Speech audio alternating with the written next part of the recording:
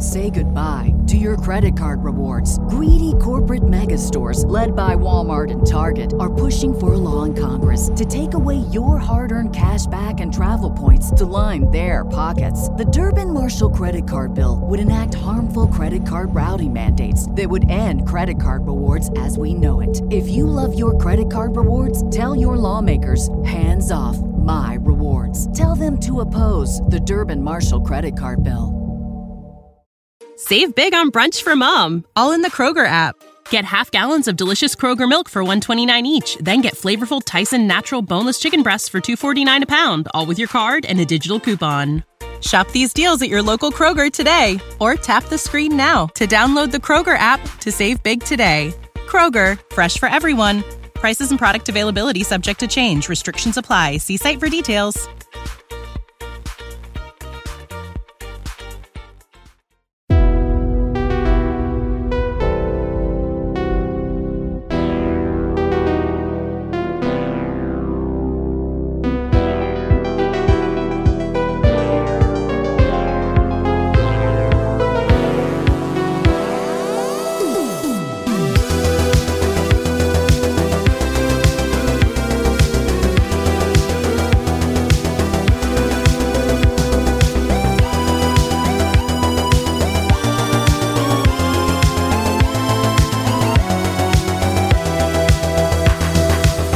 Welcome to The Elder Wand, a Harry Potter podcast. I'm Matt.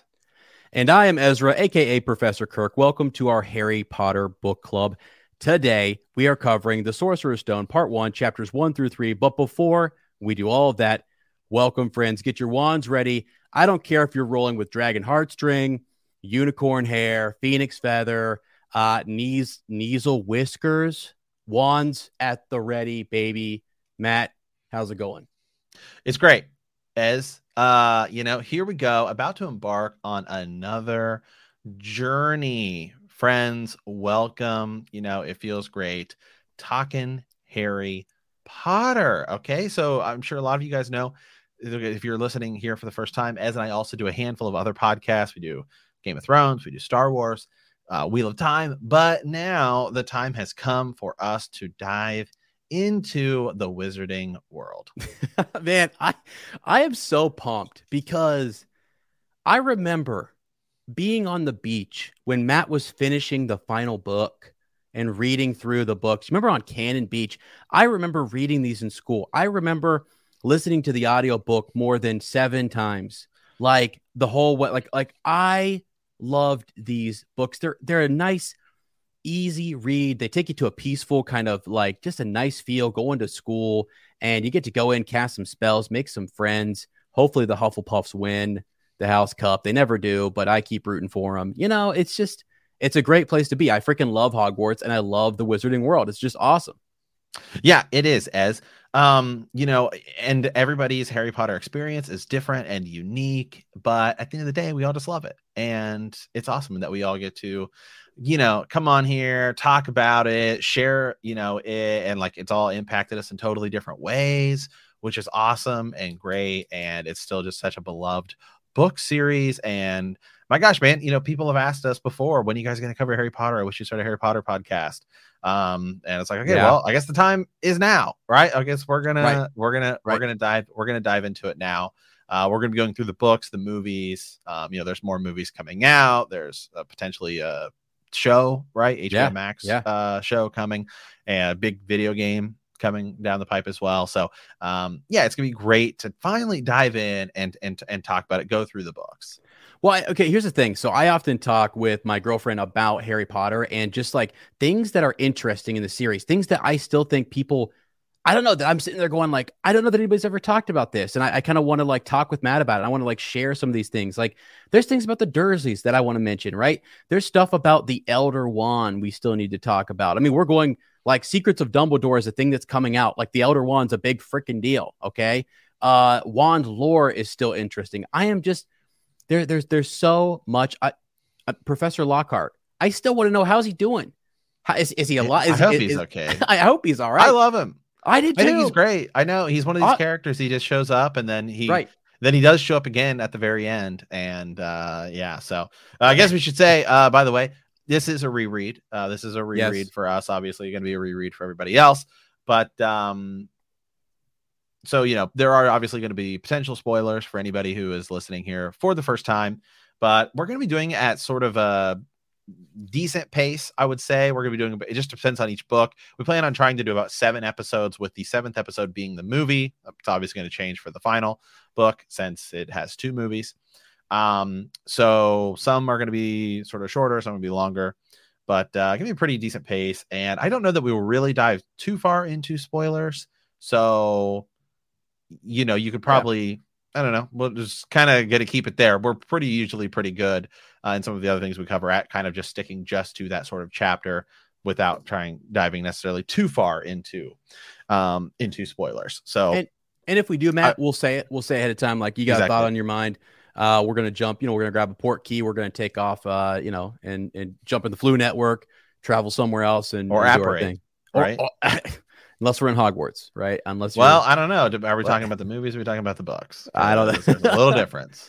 Right. Yeah, exactly. And I think we like both. There's power in both. But what I thought would be kind of cool, okay, because we like this. We have our profiles pulled up. I thought we would just talk a little bit about, who we are quickly before we dive into this first part 1, and just, your wand, your house, all that good stuff, because you're going to be able to tell pretty quickly, like, whether almost we couldn't tell anybody our houses. And I think by the end of this first, part, people will be able to quickly figure out which house Matt is in, specifically Matt.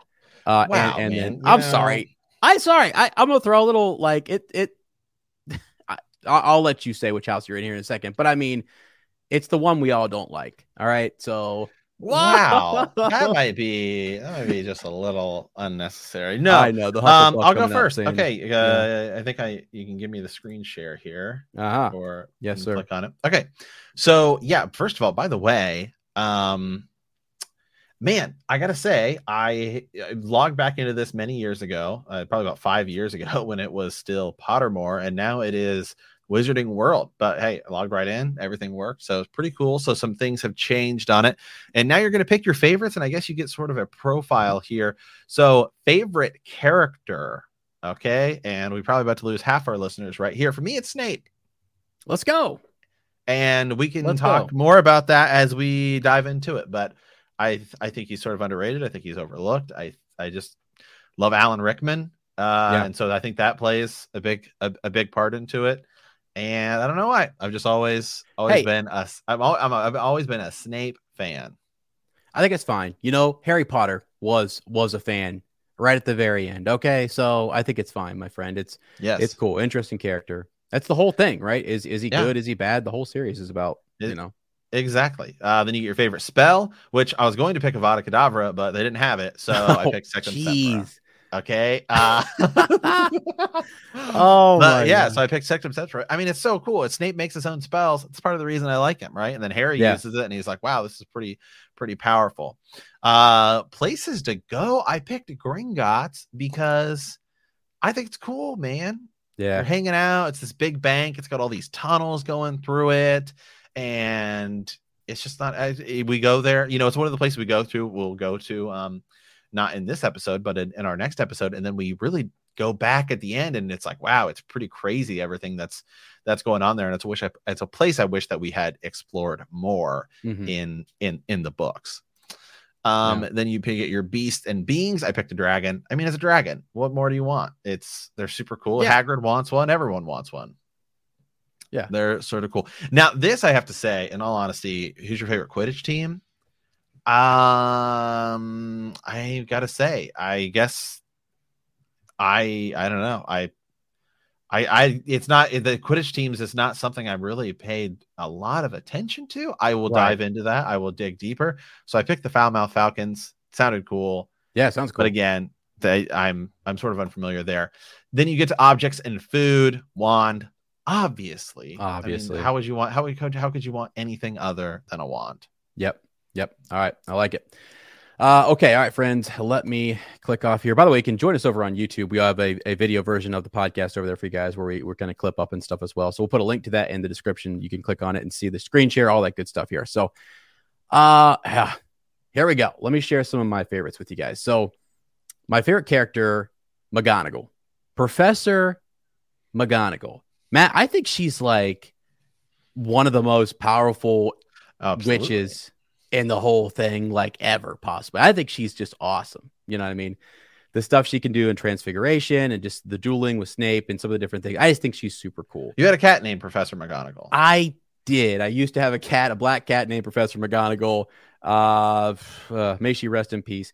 But I love that cat. I love that cat, man. It was my I was Professor McGonagall, and she came over every time I said her name, and I loved it. It was so cool because when I got that cat, like it reminded me a little bit of, you know, the opening chapter here, and then watching the movie, and I just thought, wow, that's Professor McGonagall right there. So, yeah, let me bounce back over here. Next up, my spell of choice is Stupefy. It just sounds funny to me, and it's also just that classic stunning spell, and I'm like, let's go. Places, Ollivanders. Who doesn't like going to Ollivanders? And it's where you get your wand, right? It's where you go and the wand chooses the wizard, the whole experience. I just think it's such a cool scene in the movie. They do a really good job there. Right. John Hurt's lighting too, so. Oh man, it was just so good. His voice and Harry coming in there like, what is this all about? And I've been down to Universal, and just the whole ceremony they have down there as well is really freaking cool. So Ollivanders is just a whole experience, and I think it's awesome. So let's see.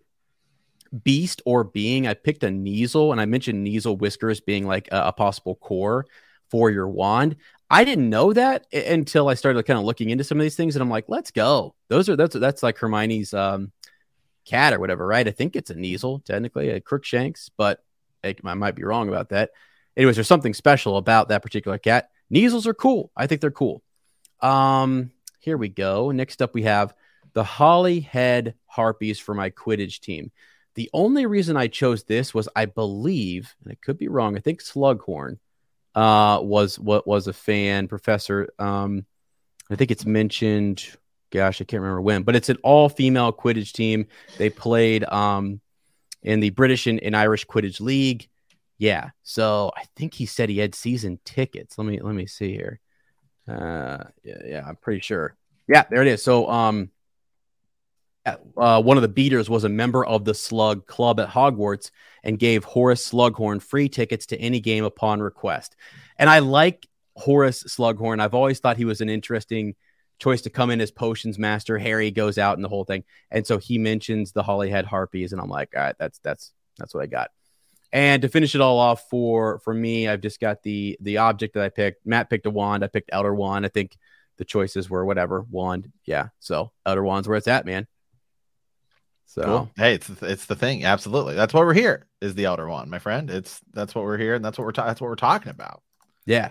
Also, we'll go a step further here. So I am a Hufflepuff, in case I mentioned to try to slip that in there at the beginning. So sorted. I was sorted years ago. The sorting hat, Matt, I put it on, and I kind of always knew, even that watching. Yeah, I just have always known. I don't know. I found myself reading the books and watching the film saying things like Diggory, Diggory, Diggory, right? I mean, that's just who I was rooting for. I liked Ced. He's my guy. And also I just feel like I kind of fit in with that group. And so, yeah, Hufflepuff for me. Hey, there you go. LeBron James is Hufflepuff. Let's go. So, let's go. All right. So Cedric Diggory, you know, I mean, there you go. And he's Edward Batman. Cullen. So that exactly. He's Batman. Sorry. You went with Batman. I went with Edward Cullen. What's going on? Well, I mean, they're both kind of bat related, really. You know, Batman's. they are. And then he's a vampire. Yeah, vampire. And then, you know, it all kind of works. And then in Space Jam, where LeBron says he's a Hufflepuff, when he goes to the DC world, he's Batman. So Batman's, it sounds to me like Batman's a Hufflepuff. Yeah, it does. Which does not seem correct. But yeah, he's the hardworking superhero. All right. But there you go. So, okay, as well. I think after that we could dive into the chapters. Do we have anything else we want to? I think just in case you guys didn't pick up, I mentioned. I think people are assuming they know your house because I kind of dissed on you. Okay, sorry. I'm a That's Slytherin. fine. I thought I said that. I apologize. Yes. Yeah, Yes, I I am. want I it am. to be clear up front. Okay, this is who you're dealing with. Well, you know what? We don't necessarily get to it in this week's chapter, but in next week's or next episode, I should say. Yeah. Hagrid says some things that are incorrect about Slytherin, my friend. He says that he says nobody that's ever been bad came from, anything other than Slytherin. And that is not correct. Yeah. Okay. There's some bad folks that come from even Gryffindor. Okay. Absolutely. Absolutely. So we could say, and you know what? Merlin was a Slytherin. So holy smokes, Merlin's beard. Wow. Yeah, exactly. So wow. Right. So there we go. Okay. So let's go ahead and dive into it, my friend. Chapter 1, basically where it all begins. Okay. The boy who lived. The Dursleys of 4 Privet Drive live a perfectly normal life together until one gray Tuesday in November of 1981. On his way to work that day, Vernon Dursley notices a stern-looking cat watching his house. He also sees people in the streets dressed in cloaks and whispering about the Potters. After watching the news and learning about sightings of shooting stars and owls, Vernon asks his wife Petunia about her sister, Lily Potter. Vernon goes to bed believing that if the Potters are involved in the strange things happening, it won't affect him. After midnight, Albus Dumbledore arrives and meets Professor McGonagall, who has transformed from her cat form. They discuss the events of the past night. Dumbledore confirms that Voldemort murdered James and Lily Potter, but was destroyed when he tried to kill their son Harry. Hagrid arrives on a flying motorbike with a baby Harry. Despite protests from McGonagall, Dumbledore leaves Harry on the doorstep of the Dursleys, who are Harry's only living relatives. Yeah, it's an interesting setup here. Thrust into to this magical world. We don't know it's magical yet, right? I mean, something's odd, according to Mr. Dursley, and things just don't seem right. We got owls flying around. The weather's weird. People wearing weird cloaks walking around talking about somebody named Potter. Was it Harold? Maybe I can remember the part where he's like wondering what was his nephew's name. Like, come on, they really disconnected. I mean, they really he is very, very, very disconnected. Yeah, I even like the phrase here. Okay, so very early on, right? They're setting up the stage that the Dursleys are sort of as distant from the wizarding world, which we will get into. They are like, not only are they sort of compared to the wizarding world, normal or muggle-ish, if you want to call it that way. But I would say that even in our world, they are like very sort of, you could almost use the word uptight, I suppose, right? Like the Dursleys had everything they ever wanted, but they also had a secret, and their greatest fear was that somebody would discover it. They didn't want they didn't think they could bear if anyone found out about the Potters. Mrs. Potter was Mrs. Dursley's sister, but they hadn't met for several years. In fact, Mrs. Dursley pretended she didn't have a sister because her sister was a good-for-nothing. Her sister and her good-for-nothing husband were as un-Dursley-ish as it was possible to be. Yeah, which is interesting. Okay, so here's just a quick. Sorry, it's gonna be a little bit of a tangent, but they talk a lot about Petunia and the sort of the taking care of the yard and being nosy and looking over the hedge to kind of see what's going on. I have a neighbor at my dad's house across the way, swear to you that, and I've talked to them about this, and they both have laughed. They think it's hilarious, and it's actually not the first time they've gotten this, but they remind me in a good way of the Dursleys. The yard is pristine. They look similar. Like they got that similar kind of like as they're described here in the books. One tall, shorter. The hair, all that good stuff. It is literally hysterical. They're out there all the time. Just everything looks super good and tidy. My dad's always kind of comparing his yard to their yard. Like, well, I got to keep up with, and I would almost fill in the blank. The Dursleys. Yep, you got to keep up with them because they're on it over there. That's the kind of people they are, right? In the neighborhood. Things have to look pristine. It's got to look well kept, and then nothing odd, right? We don't want to stand out. We don't want to be weird or whatever. And the fact that Petunia has a sister, I mean, what do you think when Vernon finds out about that? Like, what's he getting himself into? Exactly. Yeah. I mean, it is interesting that we, don't really ever get to see that. The sort of, yeah, imagine what he Yeah. would have thought. And Right. I sort of wonder, if to me, it seems like, you go back to what you wondering like what their sort of youth would have been like. Hmm. Right. Hmm. Because I think, like potential, obviously possible spoilers here towards the very, very, very Yeah. end. So Oh, yeah, that's fine. tune out for a quick second. Obviously, when you get to sort of some of the stuff that happens in the final book, right? And we learn a little bit more about actually what she knows. Yeah. To me, it makes it actually seem very much like a lot of this sort of sense of normality and everything, and even in the human world, comes from him. Yeah. And I feel like she, probably being slighted by her sister, Hmm. would have been seeking that sort of like ultra normality type Yeah. of type of life. And so I think that's probably where that may have came from, because Yeah. he seems like he's the one who kind of runs the show that way, to say the least. Yeah, no, that's actually I get that, because there was a moment when we were reading this when and we're talking about the first 3 chapters. I know we're just on chapter 1 here, but there's a moment in this batch of chapters where when the letter shows up, she's kind of like, what should we do?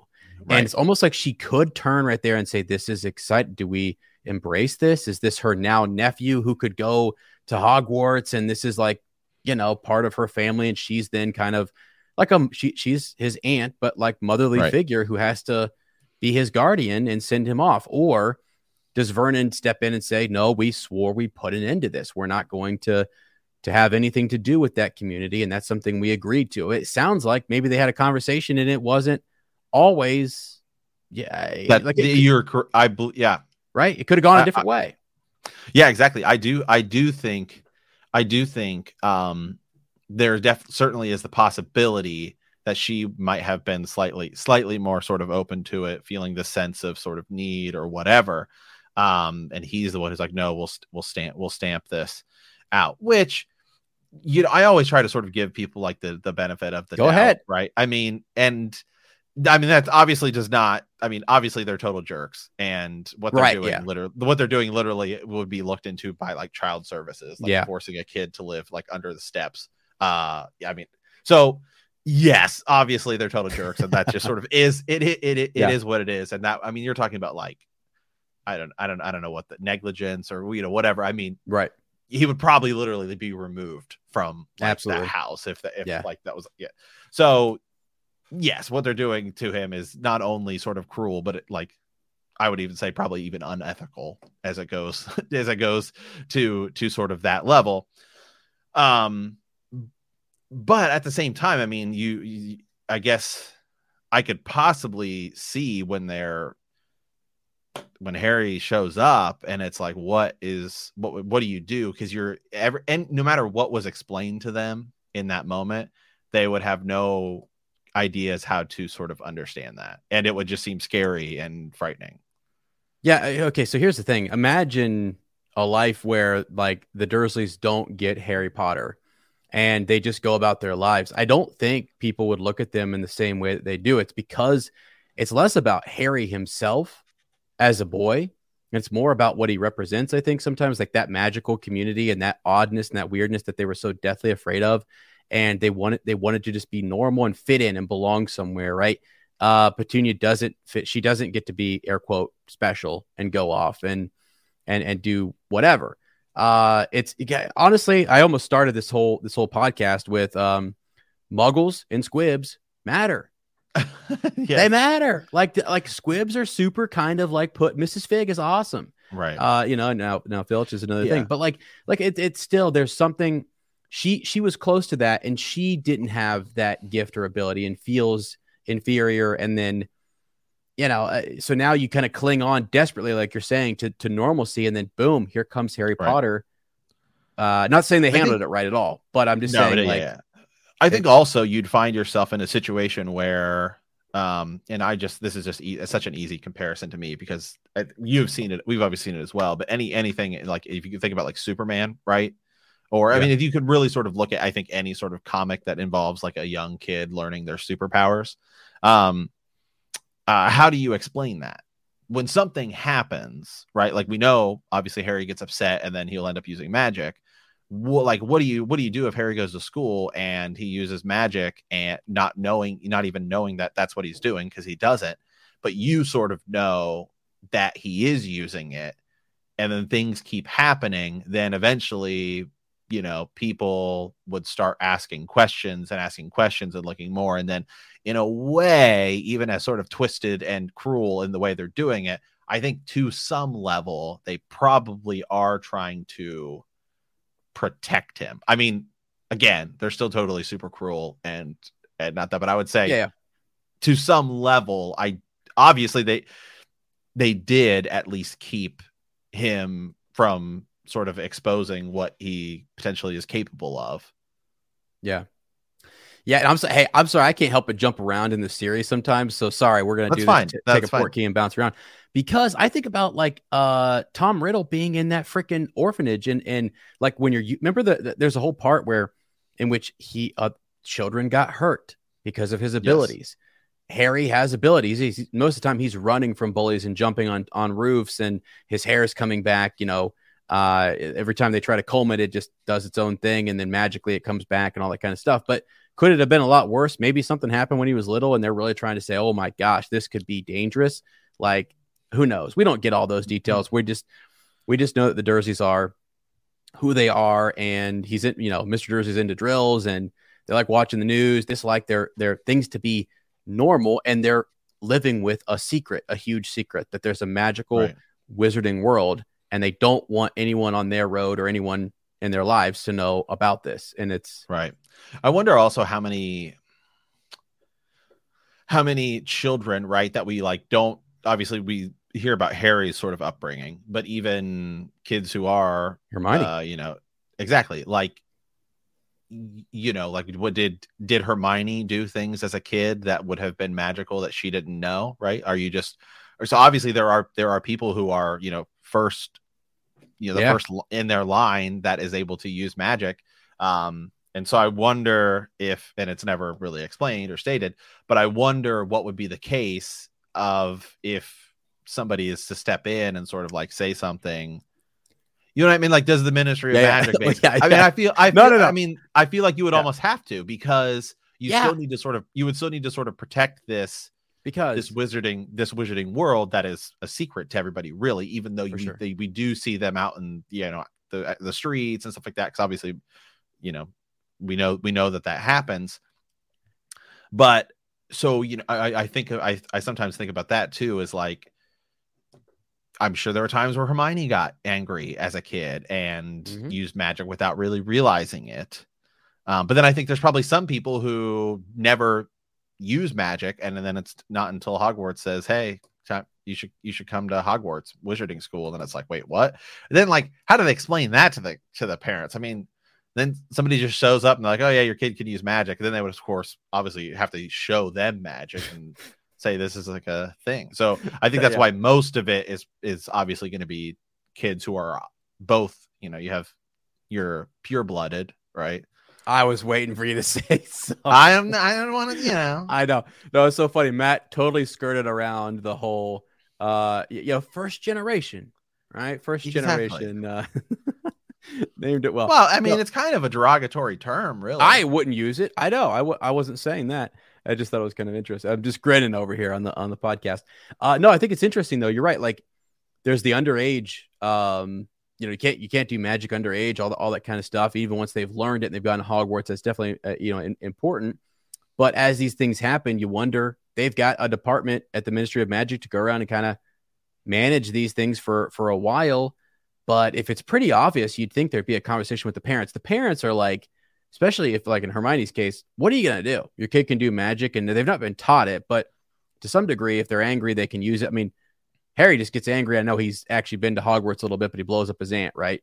I mean, in this chapter, he's doing stuff like growing his hair back and jumping up on roofs and stuff. Right. So who knows what else he could do, or other Dean or Hermione or others who grew up like this. Yeah.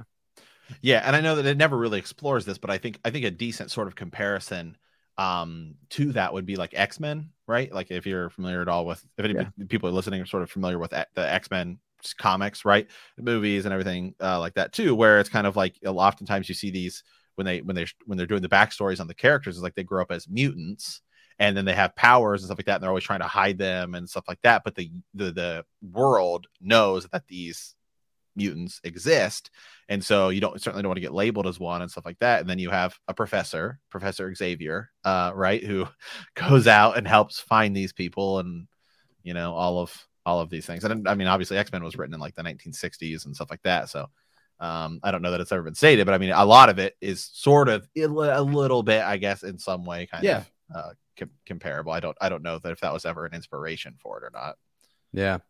Yeah, I think the point is that's interesting. It's a good connection.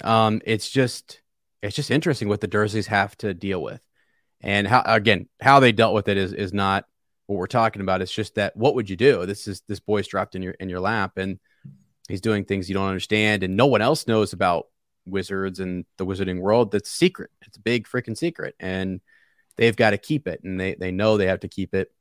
So I just think it's something to kind of think about. Yeah. I want to jump to something that was, I thought, kind of funny in this chapter. In chapter 1, yeah. Yeah, in this first one. So when Mr. Dursley goes back and he's talking about let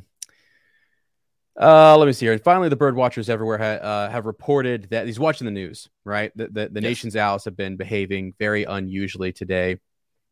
And the experts, they can't explain why. Sudden change in their sleeping pattern, right? The newscaster allowed himself a grin. Most mysterious. Now over to Jim McGuffin with the weather. Jim McGuffin. There's going to be more showers of owls, or are there going to be any more showers of owls tonight, Jim? Well, Ted, said the weatherman, I don't know about that, but it's not only the owls that have been acting oddly today. Viewers as far apart as Kent, Yorkshire, Dundee have been phoning in, telling me that instead of the rain that I promised yesterday, they've seen a downpour of shooting stars. Perhaps people have been celebrating bonfire night early. It's not until next week, folks, but I can promise a wet night tonight. And I just thought it was interesting that I think that he says that a wet night coming tonight, and it's not. Like, he's wrong again. I just kind of wanted to point out that I'm pretty sure the weatherman is wrong again. And I thought that was kind of funny because Dumbledore shows up and they mention the night it's not raining at all. So I'm like, okay, kind of funny. Yeah, I think in the movie though, it looks like maybe it had been raining, but it's not. It's nothing. It's just dark, so you don't really see. Good point, though. It did look like it had been raining a little, but it's also just dark, street. and it's also England where it rains literally all the time. So right. So I don't know that it does specifically say. One point. So there is a moment before where Mr. Dursley, right, is met by a wizard, right? Sorry, he grunted as the old tiny man stumbled and almost fell. It was a few seconds before Mr. Dursley realized that the man was wearing a violet cloak. He didn't seem at all upset at being almost knocked to the ground. On the contrary, his face split into a wide smile, and he said in a squeaky voice that made passerby stare, "Don't be sorry, my dear sir, for nothing could upset me today. Rejoice, for you know who has gone at last. Even muggles like yourself should be celebrating this happy, happy day." And I know this man is like in an overwhelming state of joy because obviously Voldemort's gone. But it's like how would Vernon Dursley know who are at all at what he's talking about? Now it's of course just foreshadowing as to what's coming, but it is just kind of interesting. It's like he wouldn't know anything about what this guy's talking about. Yeah, that is interesting, right? And also, hey, buddy, reining in together. It's what McGonagall says later on.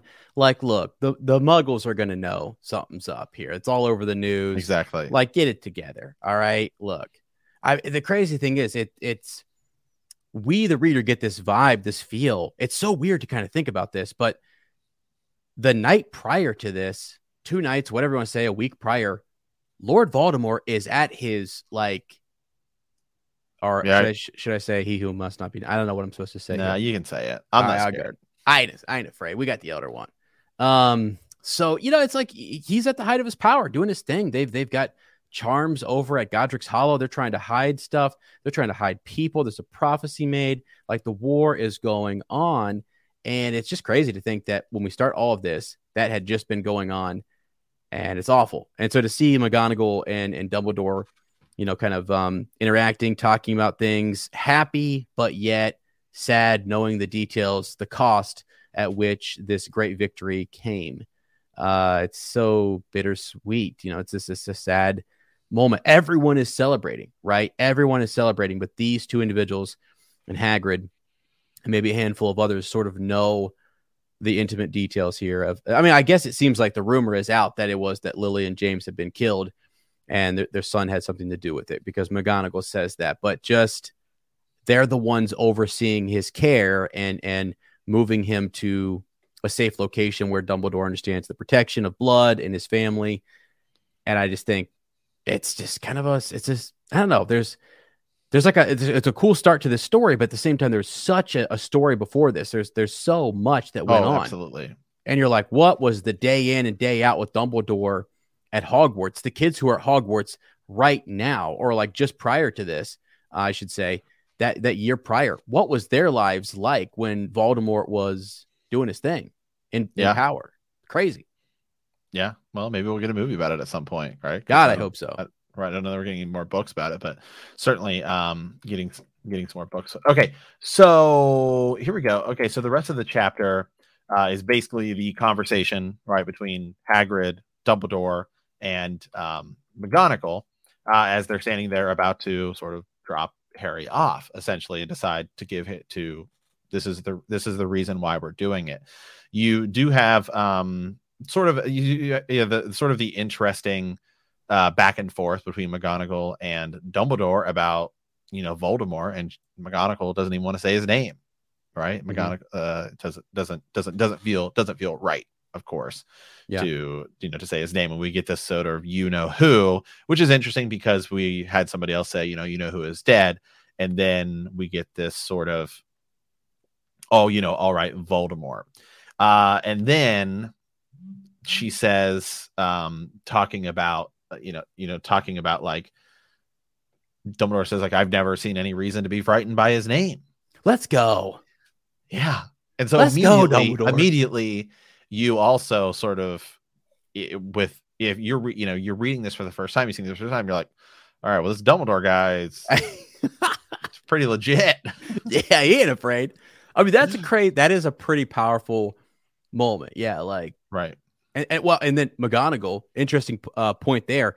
She goes on to compliment him, right, and to really lift him up as headmaster and so on, and that he's the only one that Voldemort was not, but that he was afraid of Dumbledore.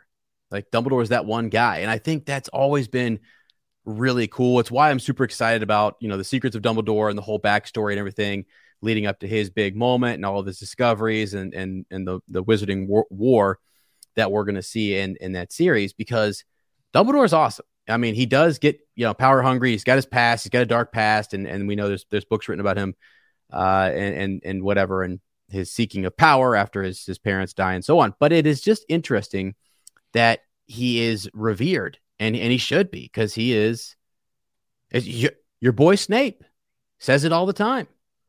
Dumbledore, he is a great wizard. He says that. He's a great wizard, and he's right. Don't mess with him. Absolutely. So we continue on a little bit here, and this is where they're talking about, like, what actually happens, right? Everyone's saying the rumors and all of these things.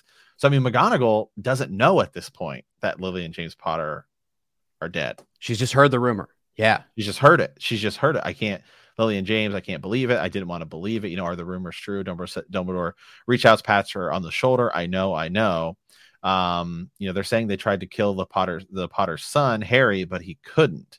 So also in this moment, if Professor McGonagall is really learning this for the first time, like, Dumbledore says, hey, obviously must have said, I need you to come meet me here at this sort of exact spot. So really, it seems like the only people he really wants to know is McGonagall and Hagrid. This is like a little circle of trust here. Right.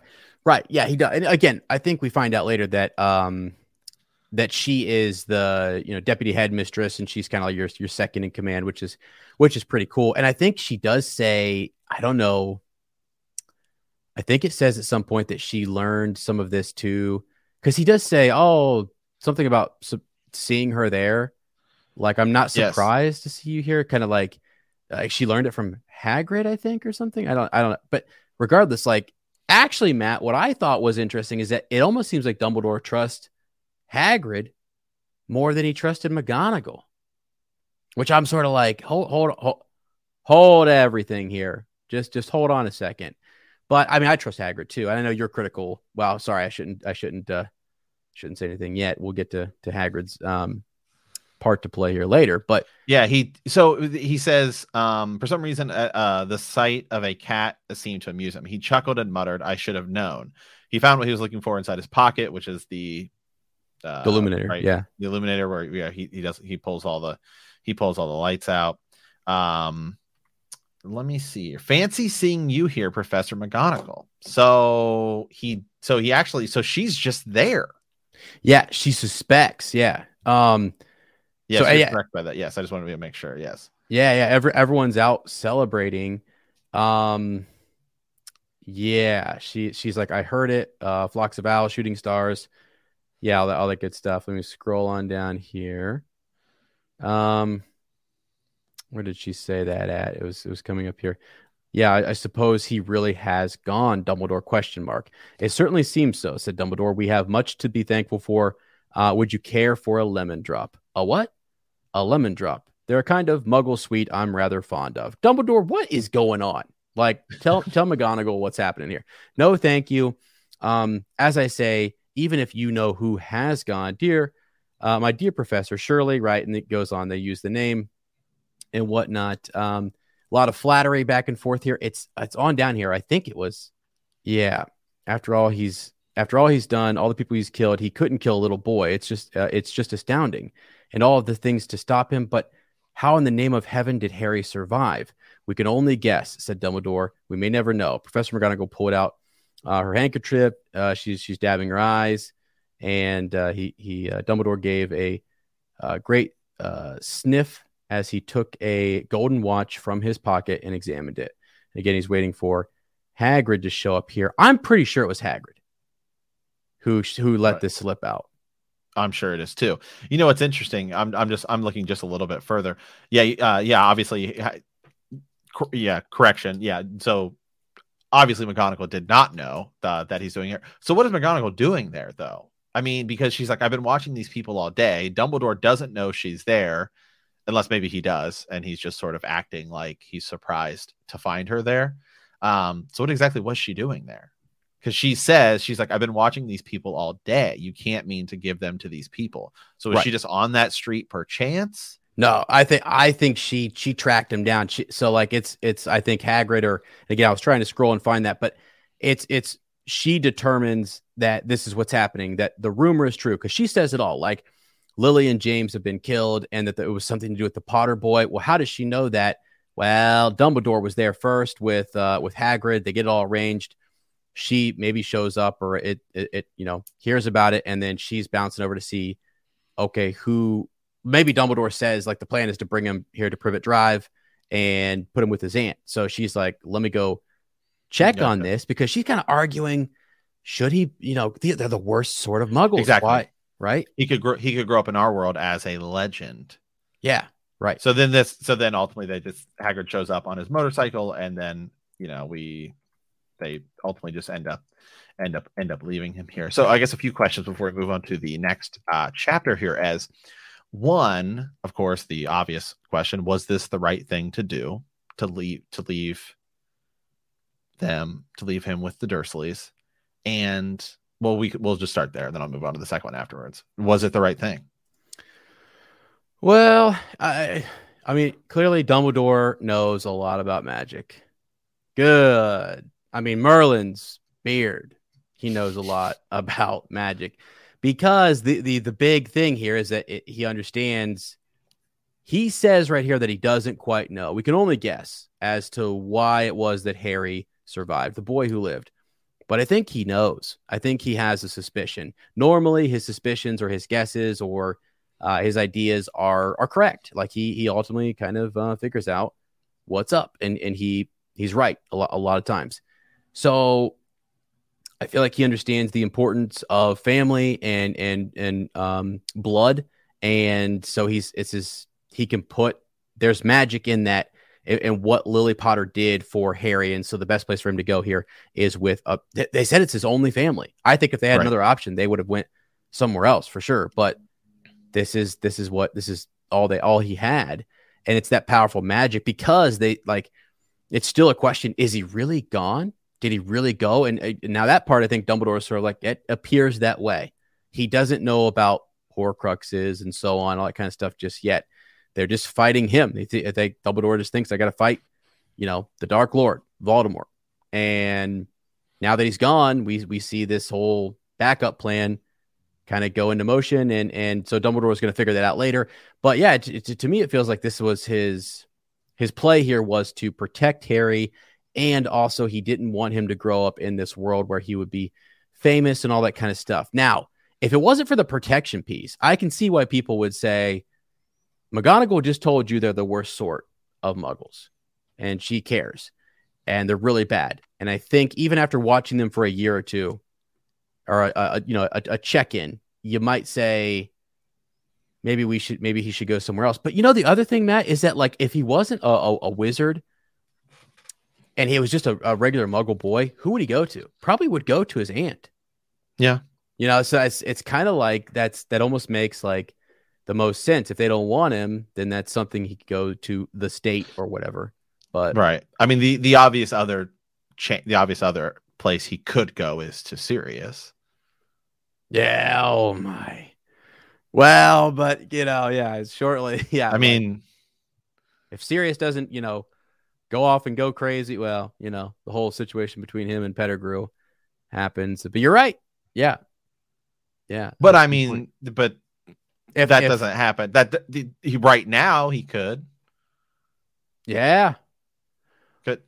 That's a good point. So before all that happens, it's again, Hagrid is lent the flying motorcycle, right? Why aren't they talking to wait, it was Sirius, I think. Hold on. Let me go back here. Who the heck? Someone send us a freaking owl. Who told McGonagall? Anyway. Yeah, but anyways, I think Sirius could have been right. Someone that Harry was given over to if he's not rushing over to, because right now he's still in good stand. I mean, he hasn't done anything. He's still a friend, and it's sort of like he knows who the secret keeper was, and they understand who held the secret, and he's going to go after that individual. But yeah, that's a good question though. Yeah. So, yeah, I mean, Sirius offers to take Harry himself as he was the chosen guardian in the event. However, Hagrid told him that Dumbledore had made arrangements to send him to his sisters. Jay-Z cow. And so Sirius wanted him. And then after that, Sirius, goes down a very dark path. And we'll see him again in book 3. But theoretically could have, but Dumbledore decided to go in a different direction. So my other question though is I think maybe perhaps one of the other reasons that he doesn't want to do this, so is sort of he would grow up as a legend, right? And he is trying to give him this normal life, because if you grow up as this sort of legend, how could you ever sort of live up to it? Which ultimately, I don't know that it really changes anything, because when he does show up, everybody still kind of views him as this very special, and everyone knows who he is and all of that stuff. So I guess it does. I don't know that, but I guess your early years, right? You wouldn't have that.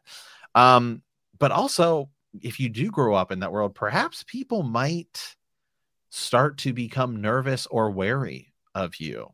I think rumors could spread that, wait a second, this guy potentially killed Voldemort. How powerful is he? Is he too powerful? I mean, as a newborn, as a baby, he kills Voldemort. Are we sure this guy there isn't something dark with him, or are we sure this exactly? Is, That's a good point. That already happens. First of all, two things. It does, right? Yeah, it was Hagrid, by the way. I'm going back through here, skimming. That was killing me right there. It was Hagrid who told McGonagall. She says yes. But it was like later on when he goes to Hogwarts, abso-freaking-lutely, that is, they're all worried about him. Also, we go to the freaking zoo here, and he speaks to snakes. Now, if he's in the like if he's out there with other wizards and witches, they're gonna point the finger and say, "Hey, hold on a second, hey, buddy, like something's up. Something's up, man." Like, Mom, he was out in the garden speaking to this snake straight up, and it looked like he was sicking this snake on me. I mean, that could be trouble. That could be troublesome. I don't know. Is that enough to say that we gotta send him to the Dursleys? I don't know. I get too that the fame thing could have really been an issue. I think it's more about the protection on Dumbledore's part, because he clearly went ahead and vetoed the Sirius thing. I didn't know that. That's actually kind of that's crazy when you think about Sirius's story and how different that would have been if he would have just stayed with Harry, and then Pettigrew gets away and the whole thing. That would have been kind of interesting. But wow, good question. Okay, let's move to chapter 2, The Vanishing Glass, where we are given glances at what Harry's life has been for the past 10 years. The Dursleys celebrate Dudley's 11th birthday with a trip to the zoo. The day goes awry when Harry inadvertently performs magic and releases a boa constrictor from its enclosure. This is one of those scenes that's done in the movie. I think it's done really well. I think it sort of really sums this chapter up in about 3 to 5 minutes if you just sort of watch it, but yes, obviously, and this chapter is also incredibly short to be incredibly interesting, but there are certainly some few interesting things here, right? Harry's having some dreams. He dreams of he dreams of that he's the scar. He's thinking about like the green light, and he's wondering. He's told it's a car crash. A car crash? A car crash? Right? I mean, like freaking Hagrid. I'm sorry, but I've seen the movie so many times. But like, it's ridiculous. Harry has the dream about the flying motorcycle, right? And then Mr. Dursley freaks out. He's like, motorcycles don't fly. Yeah. Right. And he's like, I know they don't. It was only a dream. But you would have to imagine that the Dursleys would know that there is a flying motorcycle. I mean, I guess it depends really on how. We don't really get the interaction of what really went down when they drop him off. Yeah, exactly. Well, and they know that magic exists, so like it's not too because they don't know stretch. Because they don't when in the 4th chapter, which we'll cover in our next episode, when Hagrid shows up. It makes it seem like, well, it certainly makes it seem like Hagrid knows who they are, but it doesn't to me appear that the Dursleys know who Hagrid is. Right. It's just that all they have is that letter that when Harry was falling asleep, like he clutches the letter, and he wakes up the next morning to Petunia screaming and woke him up because there's a boy on the front stoop, but there's a letter from Dumbledore with all those instructions on it. So they know Dumbledore. Right, they've got a letter from him, right, with instructions, and he also knows Dumbledore knows about Lily Potter and understands Petunia was interested in coming to Hogwarts and that she knows this world, had a sister. Do you think they should have done more than a letter? I feel like they should have. I feel like there should have been a sit down. It would have been a lot different. Yeah, like come on, Dumbledore. He's a busy man. I get that, but like, we need a sit down chat here. It actually could have gone a long way for Petunia. That's a really good point. Like, it's still her sister. It's still her sister. It's still like it honestly, I think, and I know there's some stuff that's communicated in it. I think let me check. They're actually let me go look here real quick. But I think there might have been a bit more actually. And I don't remember exactly when it was, it wasn't that night. But yeah, I mean, it just, what was that enough? So your point was that when he shows up, Hagrid is sort of like, I mean, they do know about it and they understand that when Harry brings up the dream or he brings up questions, that was the first rule, right? Which is like, do not question anything. Essentially, they didn't like to answer any of his questions, and they were kind of afraid for these topics of magic to come up. Anything that was doing something unnatural, they were very much out on that. So yeah, now what I wanted to bring up too was the idea that he kept seeing I think there's a part where he is the green light. He kept seeing this green light, and he's associating it with the crash. It was one of the dreams that he has. So yeah, let me see. There's sort of a handful of other things here too. We get a little bit about like, okay, Harry's used to spiders because the cupboard under the stairs was full of them, and that's where he slept. Then it kind of goes on to describe Dudley a little bit, and so this chapter definitely makes sort of a comparison between how they treat Dudley compared to how they treat Harry. The only thing that Harry liked very much about his own appearance was a very thin scar on his forehead that was shaped like a bolt of lightning. He had it as long as he could remember, and it's the first question he ever remembers asking his Aunt Petunia is how he got it. In the car crash where your parents died, she said, and don't ask questions. Don't ask questions was the first rule for a quiet life with the Dursleys. Uncle Vernon entered the kitchen, and he tells him, comb your hair, right? And then it just kind of goes on after that. And then ultimately we get to Dudley freaking out about how many presents he has. We know we're going to go to the zoo. And then also they have to take Harry because they can't leave Harry with the neighbor, Mrs. Fig. She broke her leg, man. Broke her leg. God bless her. I love Mrs. Fig, to be honest with you. I think there's something going on there.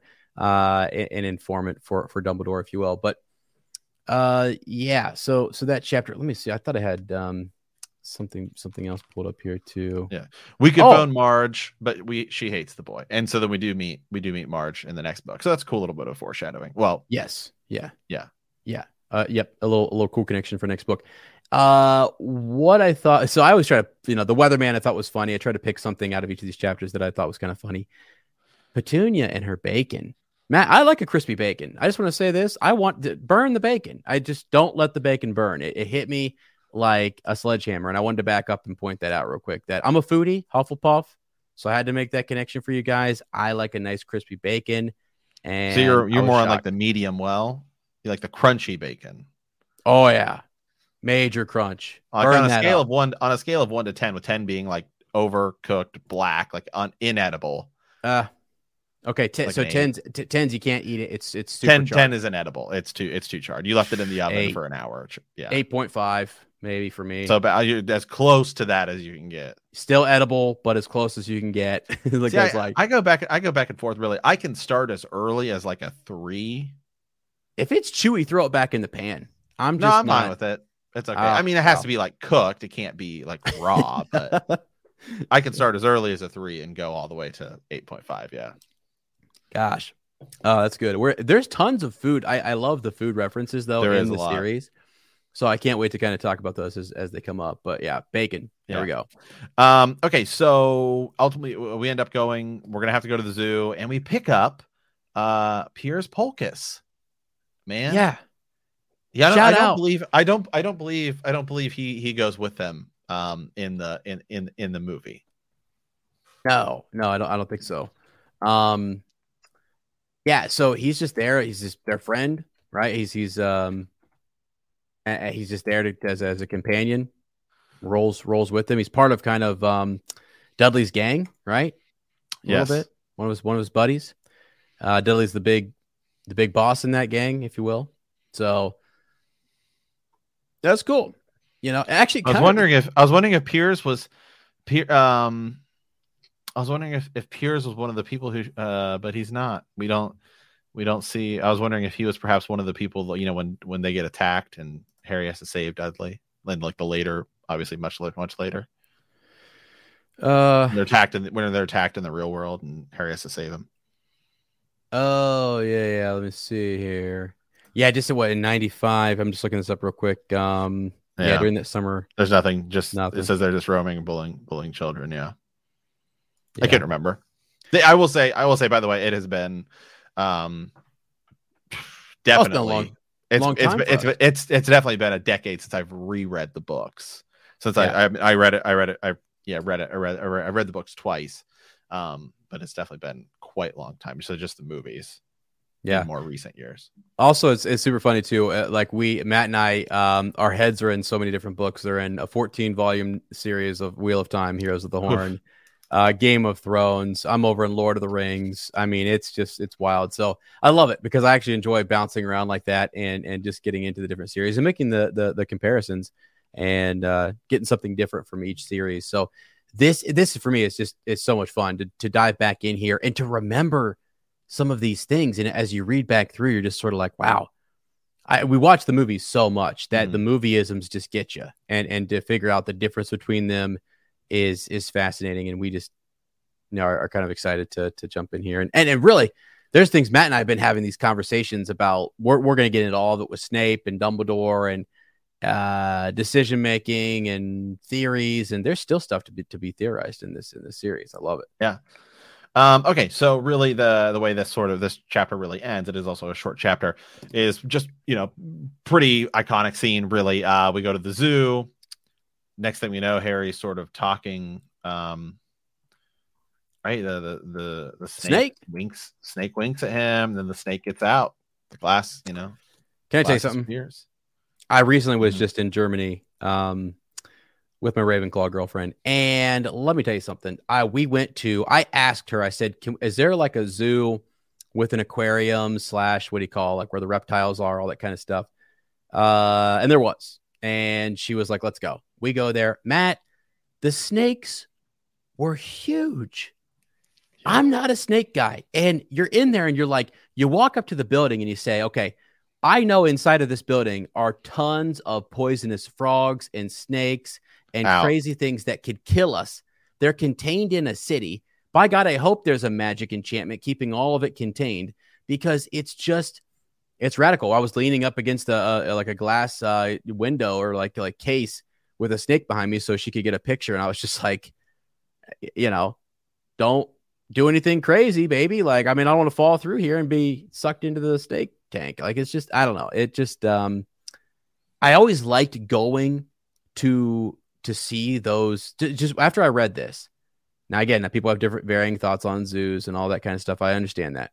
But I go, like, when I go there now, I think of this scene. I think of Harry in talking to the boa, the wink, bred in captivity, get him out of there. Right.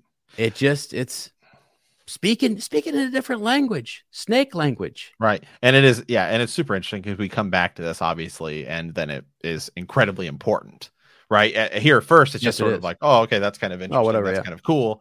And then it just ends up being like, okay, wow, this is actually one of the most important things, which is one of the things I like as we get into the later books, is it makes some of the events, like especially the end of Chamber of Secrets, which the first time you read it, you're like, okay, this is cool, it's whatever. And then a few books down the line, you're like, oh my God, Chamber of Secrets is like, it's huge deal, right? It's huge deal. And so I always thought that was cool. Now, just sort of on a funny note here, in the movie, right, the snake just, Harry's like talking to it, and then it sort of like points at bred in captivity, whatever, and then as it gets ready to leave, it just says thanks. But here it says, Brazil, here I come, thanks amigo. Well, I mean, couldn't we get that in the movie? I want to hear the snake say thanks amigo. Who cut the dialogue for the snake in the movie? Did the snake, hold on, here's the real question. How did the snake know the word amigo? That's a good question. At a zoo in England. He's been reading. Can somebody from England tell me if that's a common? It's just in his cold blood, man. Amigo, right? Maybe he's heard it. But he was bred in captivity. Again, Matt, they're not even speaking. How does the snake know where Brazil is? First of all, how do we even know that amigo, like it's snake, it's parcel tongue, it's a different language. It's just. How did we even know that was the thing that he actually said? I don't know. So at some point, this snake saw a map, or somebody like showed it a globe, and then also taught it the word amigo. It could have been visitors, right, wearing shirts that said they're from Brazil, and they called each other amigos. And this is a deep seated Harry Potter theory that no one is asking, and we need the answers. By God, how does this snake know where Brazil is, having been bred in captivity, and know the word amigo? I want to know. I don't know. Shoot us an email. What's the email? You guys can send us an owl, right, at elderwandpod@gmail.com. By the way, on all the corrections, so this will be fun because I know we have a lot of avid Potter listeners and we want to bring it on all of it. Send us those owls where for corrections, things we got wrong, things we got right, things we overlooked, all of it, because we will do kind of a response to those in the next several parts as we get them. We kind of bulk record some stuff, so as we get them, we'll talk about them. Yeah. Okay, so let's go ahead and go into chapter 3, the letters from no one. Dudley gets his new uniform and a letter arrives for Harry with which Uncle Vernon destroys, prompting a deluge of letters over the next few days. Uncle Vernon then attempts to outrun the delivery of the letters and eventually takes his family to an abandoned hut in the on an island in the ocean. So this chapter is, again, we see it in the movie, goes pretty much the same way. It's just obviously bigger here in the books, but yeah, they're starting to get letters here and we don't really get to see any of it, right? We don't really, and then I think it is sort of a cool way to do it, that it's like, okay, when Hagrid comes in, he kicks down the door. In the next chapter, in our next episode, we'll talk about that. We get to learn more about, okay, wait, this is what this letter is. It's from Hogwarts. It's obviously very sort of interesting, but this is, we talked about this just a bit ago. You were talking about them maybe sort of protecting Harry. The look that, and like the imagine getting this letter. Yeah, and you're like, you'd be shocked, like, oh my God. Right. And it's so cool too. I love how the letter is described as very different from the bill or from the postcard. It looks like it's something that would stand out that is odd. I mean, the Dursleys would probably be embarrassed if this were even seen. Like, they're probably embarrassed that the postman is even like, or whoever, well, I guess it wasn't the postman, right? But I guess as he delivers something to their door, and if that letter is there, like, is that going to look odd, right? Is that a little bit strange? So it's a purple wax seal bearing a coat of arms, a lion, an eagle, a badger, and a snake surrounding a large letter H. So real cool, just kind of cool detail there. Getting our first sort of look at something from Hogwarts and this letter that's coming for Harry. It's addressed to him.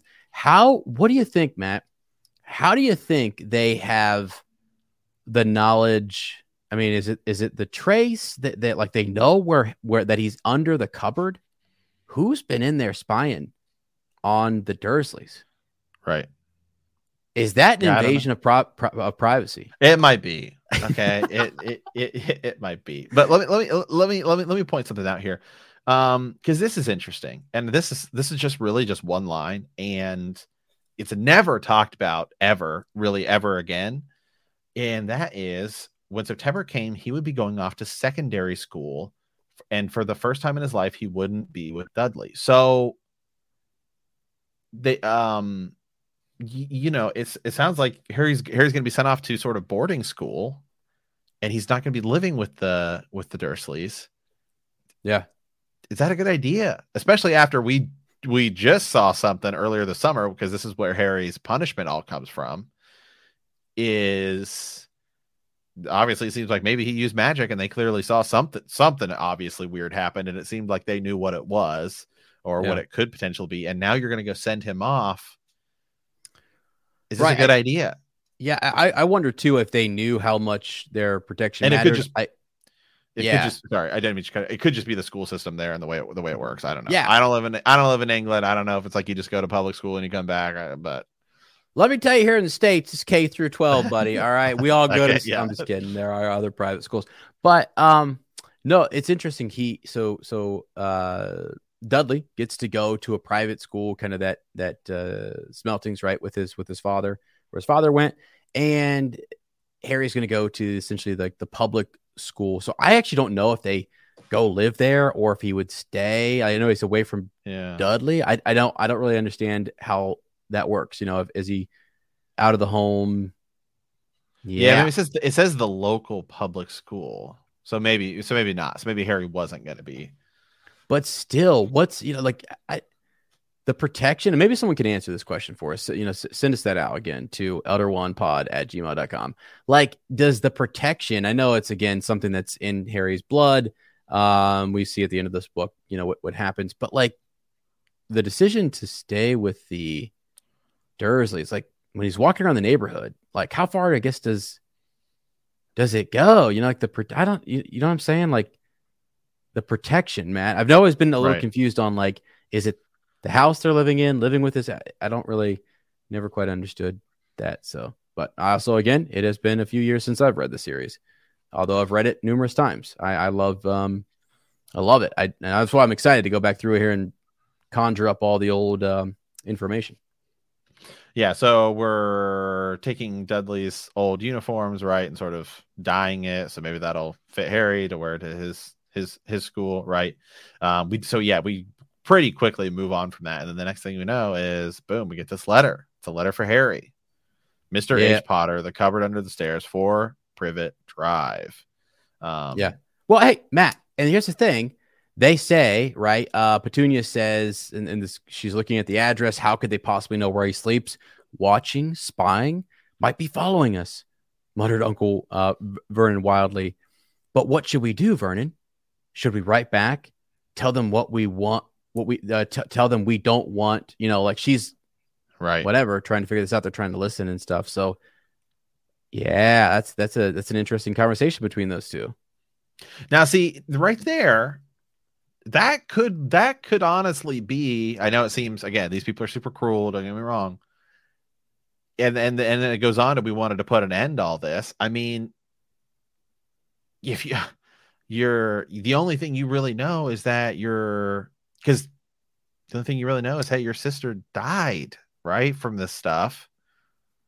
See, I think it's interesting in some weird way they might legitimately be trying to protect him from not having him go there. And again, I know, when you're reading this for the first time, it's all just, they sort of come across as jerks. But once you've really kind of read it, and to go back through again and sort of to try to view it, I think with a little different light, is like maybe in some way they were trying to sort of protect him. But then once he starts going, then they're just kind of jerks throughout the rest of the series, really.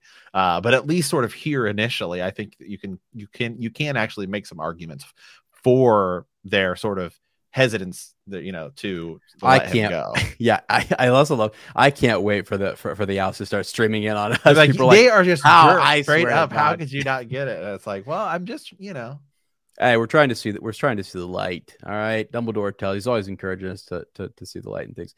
Dumbledore does meet up with Petunia later, though, and I think he should have had that sit down many years earlier. Yes. I just want to mention that. And now, so she says this, right? Should we write back? Should we tell them we don't want, and then is cut off? No, he said. No, we'll ignore it. If they don't get an answer, yes, that's best. We won't do anything. Petunia says, but, right. So she knows something's up. She knows that they're either going to keep sending stuff, they have magical abilities, right, or she was going to propose something different. Who knows? Right. As you said, it seems like this is Vernon's thing. He set this up like, no, we swore to this. They've obviously had a discussion about it prior to. Right. And what do you do? And think about this. Immediately, Harry and Dudley should know there's something really up here, because he yells out at both of them. I mean, he yells out at even Dudley, get out. And then later he has Dudley go get the mail too, which is like, something that almost never happened. And so it's like, because then they start arguing who's going to listen to the keyhole. We start getting this, as you said. Yes, that's the best. I'm not having one in the house, Petunia. Didn't we swear when we took him in? We stamp out that dangerous nonsense. And so it's not just, it's just nonsense. It's dangerous nonsense. So. Right. Yeah. Dangerous. Yeah, I don't know, man. So it's, the owls keep coming, right? So the owls keep coming, and he gets Dudley's old room. Yeah. More frustrated. Instantly. That was pretty funny, right? Normally it was Aunt Petunia who came to his little cupboard, and now it's Vernon showing up for like the first time that he could remember to say, hey, you know what? We're going to give you. And then the letters come and the letters change, and it's no longer the cupboard, it's the bedroom. Something's up. Magic. Something is up there, my friend. And then a funny scene here, which I don't think is in the movie, and I think it would have been, right? Because we see like they keep coming, then they come throughout the whole house or whatever. But the scene where Harry tries to sneak to go get it, and he ends up stepping on, Yeah. Vernon's face. Like that would have been funny. That would have been funny. Right. Yep. So yeah, each day different amounts, 12, then 24, and they just kind of keep doubling, right? Those letters. To the point where eventually it's too much, right? And let me see, I got the scene right here. She held up a letter so they could read the green ink address, Mr. H. Potter, room 17, Ravenview Hotel, Cokeworth. So they're moving around doing the thing. Harry made a grab for the letter, but Uncle Vernon knocked it out of his hand. The woman stared. "I'll take them," said Vernon, standing up quickly and following her from the dining room. "Wouldn't it be better to just go home, dear?" Petunia says. So this is after they've left, right? He's basically like, "We're out of here."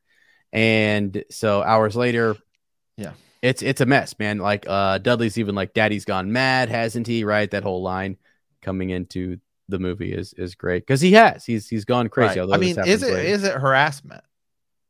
Wow.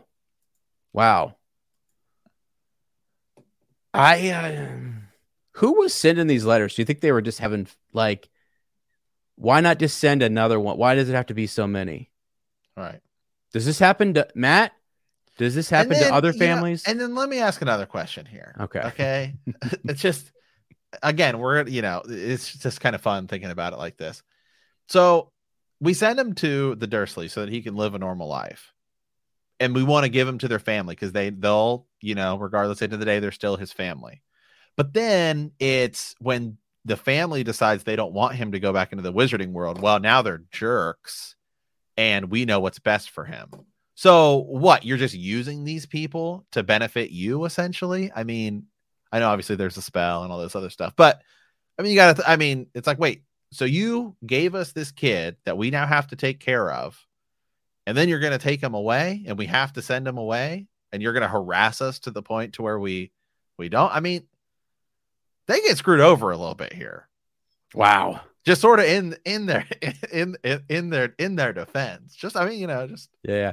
It is traumatic though, right? Because there is something that happens in these next couple chapters where Matt's sort of like, okay, there's a line. All right, there is a line that gets crossed a little bit, right? Yeah. Wow. So, I guess let's if you want to skip on down to Hagrid or like the birthday. So we get some birthday stuff.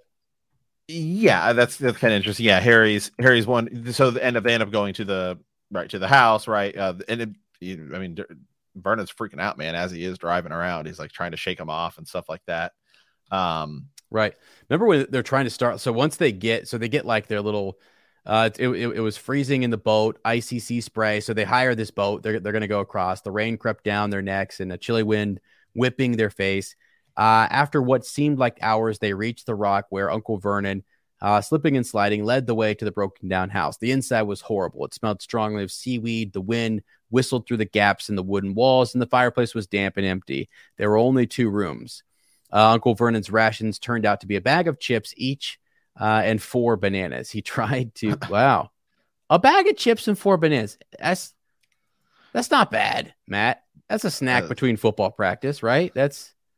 I guess, but how long are you guys planning on staying there? It sounds like, well, I guess you'd go to the grocery store or something, but it's like on an island, so we could get the boat to get. They're gonna fish back there. Or they are fishing. They are gonna okay, right. So he tried to start a fire, but the empty chip bags just smoked and shriveled up. Now that's an image, right? Imagine him burning up those bags. Terrible for the environment, by the way. Don't do that. But yeah, could do with some of those letters now, huh? He said cheerfully. He's like happy thinking about it. Like he's so mad he can't start a fire. And we don't mean mad as in like angry. We mean like he's gone mad. Because to the point where he's happy that he can't start a fire, and he's happy thinking like, not happy that he can't start the fire, but happy at the thought that, boy, it'd be nice to have some of those letters.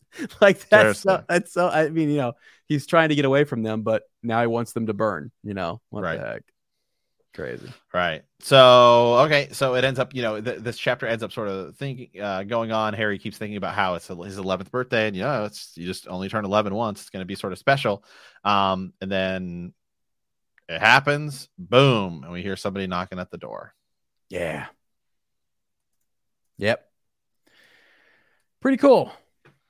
pretty cool kind of setup to this. And again, we haven't even got to any of the Wizarding World stuff. This is all this is the longest, I think, batch where definitely with the Dursleys, right? That big, which is good. It's a good setup because now we understand what Harry has to come back to. And that's the whole cycle of this, that we're like, you get to the end. And it's like such a crazy, awesome ride and experience. And every year it's like, gosh, dang it. We got to go back I think this is by far definitely, this book takes the longest to get to Hogwarts. Well, maybe, I guess maybe to get into the Wizarding World, I guess you could say, because Goblet of Fire's opening is pretty long, I think, to get to Hogwarts, because you go to stay with Ron, and then you go to the Wizard Cup and a bunch of that stuff. So yeah, pretty cool. So again, man, I don't know, that was fun to kind of roll back through that. I was listening to I listened to the chapter a lot, and I need to get the old books back out and actually get them, because we're looking kind of on our screens at just some PDFs, or I think you've got the Kindle version right over there. Mm-hmm. And I have the audiobooks as well, which are good. I really like the audiobooks.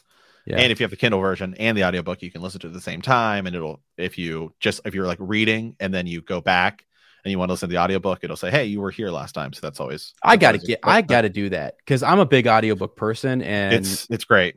I highly encourage getting both. And there's really cool things about the Kindle version, where if like a lot of people really highlight something, it'll show you, and it'll say like, oh, like X amount of people highlighted this. Like for example, in the second chapter, 8,000 people have highlighted the Harry was used to spiders because the cupboard under the stairs was full of them, and that's where he slept.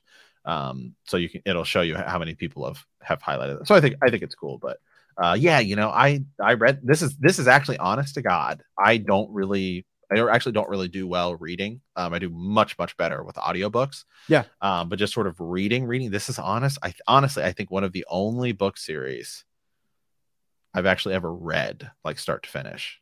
It's like this and Narnia. Yeah, man. I remember. I don't remember which book. I thought it was the last book that you were on. No, I was blitzing through a book. So I had read, I read the first book. It took me, because I got into it late. The movies were, I think when I read it, I think Half-Blood Prince was coming out. Okay. Was when I first read it. I had seen the first movie a bunch of times. When it sort of first came out, like on VHS, right? Let's go. And then I didn't really watch any of the other stuff. And I remember everyone was reading it. So I started reading it when the movie of Half-Blood Prince was coming out. And I read the first book I read. It took me a little while to sort of get through it. Just didn't get into it. The second book I read in a day, because I just had like a Saturday. I was like, all right, well, I'll just read it. And I literally read it in a day. And it's a shorter, it's obvious it's a shorter book. The third one was where I got like hooked. Prisoner of Azkaban is where I like got like locked in. And I just blitzed through the end. I pretty much like Deathly Hallows for me was like a marathon. I mean, I literally could not like stop reading it. I can't remember which one it was when I was out there to visit you and you were reading. It was Prisoners of Azkaban. It was what I was in. Oh, yeah. Okay. And then I moved into Goblet of Fire. I think, you would come out to visit me, and I was just finishing that and going. And then afterwards, I knew you had told me later, like you just blitzing through them. I thought it was awesome.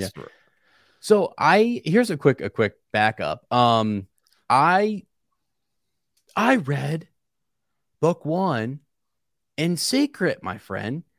I know. Matt probably okay. My middle school was all gonna go to watch the movie, and my mom, Matt, ain't gonna happen. There's a boy speaking to snakes in this book.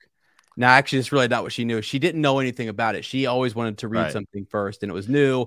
Ezra and I both grew up in very sort of religiously strong households. My mom was the same way. No way. It's witchcraft. It's evil. Right. Now my mom's seen all the movies 100 times. She's like, oh, they're great. I love them. And it's like, Oh, okay. You know? And my mom too. She watched those. She thought they were great, but when it was first coming out, it was right. there was definitely a stigma about it. That you got to get that stamp of approval. I remember that being a thing. I was sitting out in the hallway while the other students like did their Harry Potter stuff, and then I couldn't go watch it. I was that odd kid who couldn't do it, and my mom didn't care. She did not care. She's like, not until I read it or figure out what it is. No way. You know, you also got to remember it's so weird thinking about where we're at now too, with social media and everything, where it's just you can sort of like do and you can Google things at the palm of your hand to sort of see. At that point, you just see the news and they're saying, "Oh man, there's all this stuff going on," and then the next thing you know, it's like, okay, no, because that's all they see is what the news says. They don't know. They don't know anything else. And the thing is, actually, I remember at our high school and in our I think it was high school years. Different groups started to emerge. People who were into researching stuff about spirituality, witchcraft, and things of that nature. Right. So, it was a thing around our town and stuff. And parents worry about what their kids. I mean, we read some of the classics at high school. I'm a teacher, and we read. In our English classes, we get letters all the time from people saying my kid's not going to read that book. So. Yeah. But I remember. I remember it's so weird too for people who are getting into it now and like sort of because we obviously cover different things, and we like one of the things we cover is Star Wars, and so it's always anytime we get to hear anybody who was there in the 70s, like you don't understand the hype. So with Harry Potter is really is one of the things. It's like, man, I remember when those books were coming out. It's like I don't know, and I was actually having this conversation with one of our good friends, Sir Jimmy, as we call him. He runs a YouTube, the Fantasy Network. He reviews fantasy books. And we were sort of having this debate, and we were arguing about the greatest authors sort of our time, and fantasy authors. And we're talking about, George R. R. Martin and, Brandon Sanderson and all these things. And I said, I was like, I don't know, man, I can make the argument. I was like, in terms of impact, it's like, I cannot ever remember in my life a time in which people lined up at midnight to buy a book. Yeah. To buy a book. I know. I mean, this is obviously before Kindles and things like that. But even before that, I do not ever. I mean, the lines to buy the midnight release. I mean, you think like midnight release for video games, like that definitely happens. Everyone, now the thing obviously is to go watch the movies at midnight.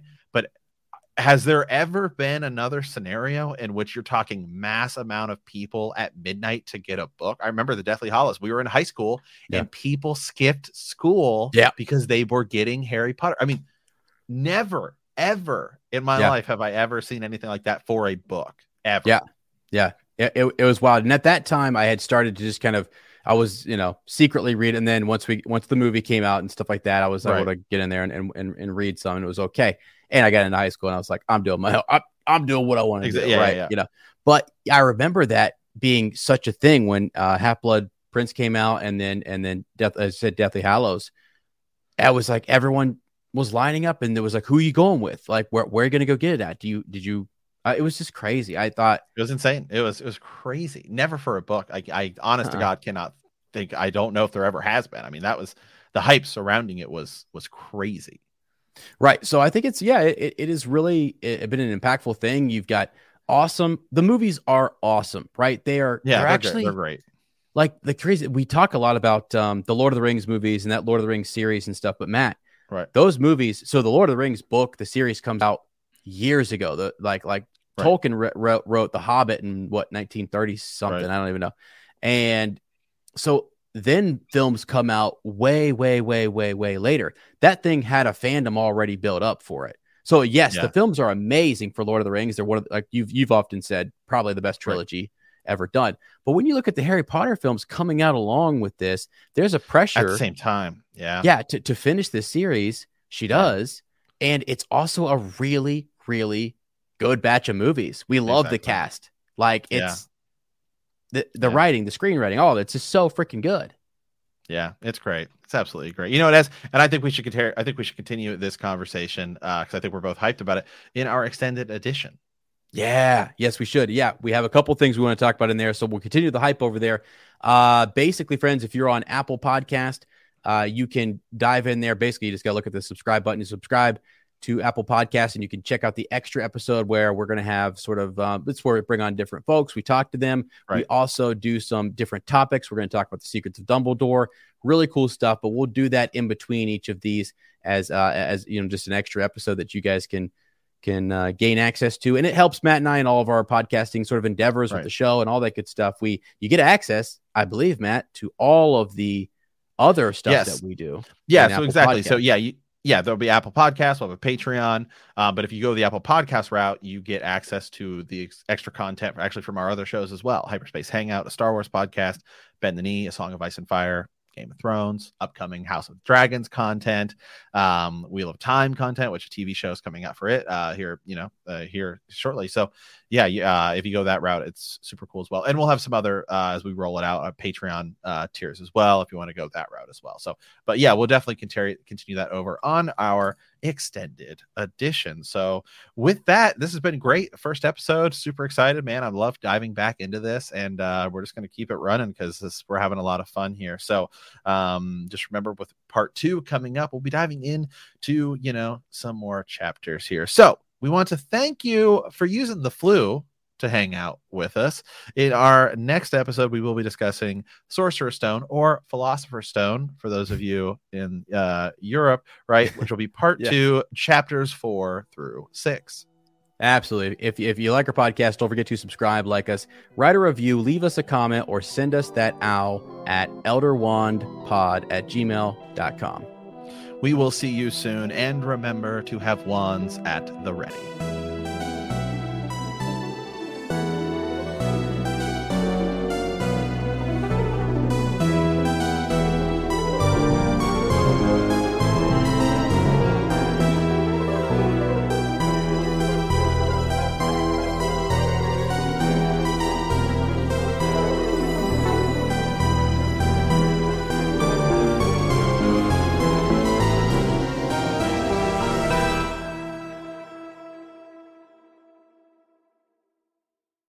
Say goodbye to your credit card rewards. Greedy corporate mega stores, led by Walmart and Target, are pushing for a law in Congress to take away your hard-earned cash back and travel points to line their pockets. The Durbin-Marshall credit card bill would enact harmful credit card routing mandates that would end credit card rewards as we know it. If you love your credit card rewards, tell your lawmakers, hands off my rewards. Tell them to oppose the Durbin-Marshall credit card bill.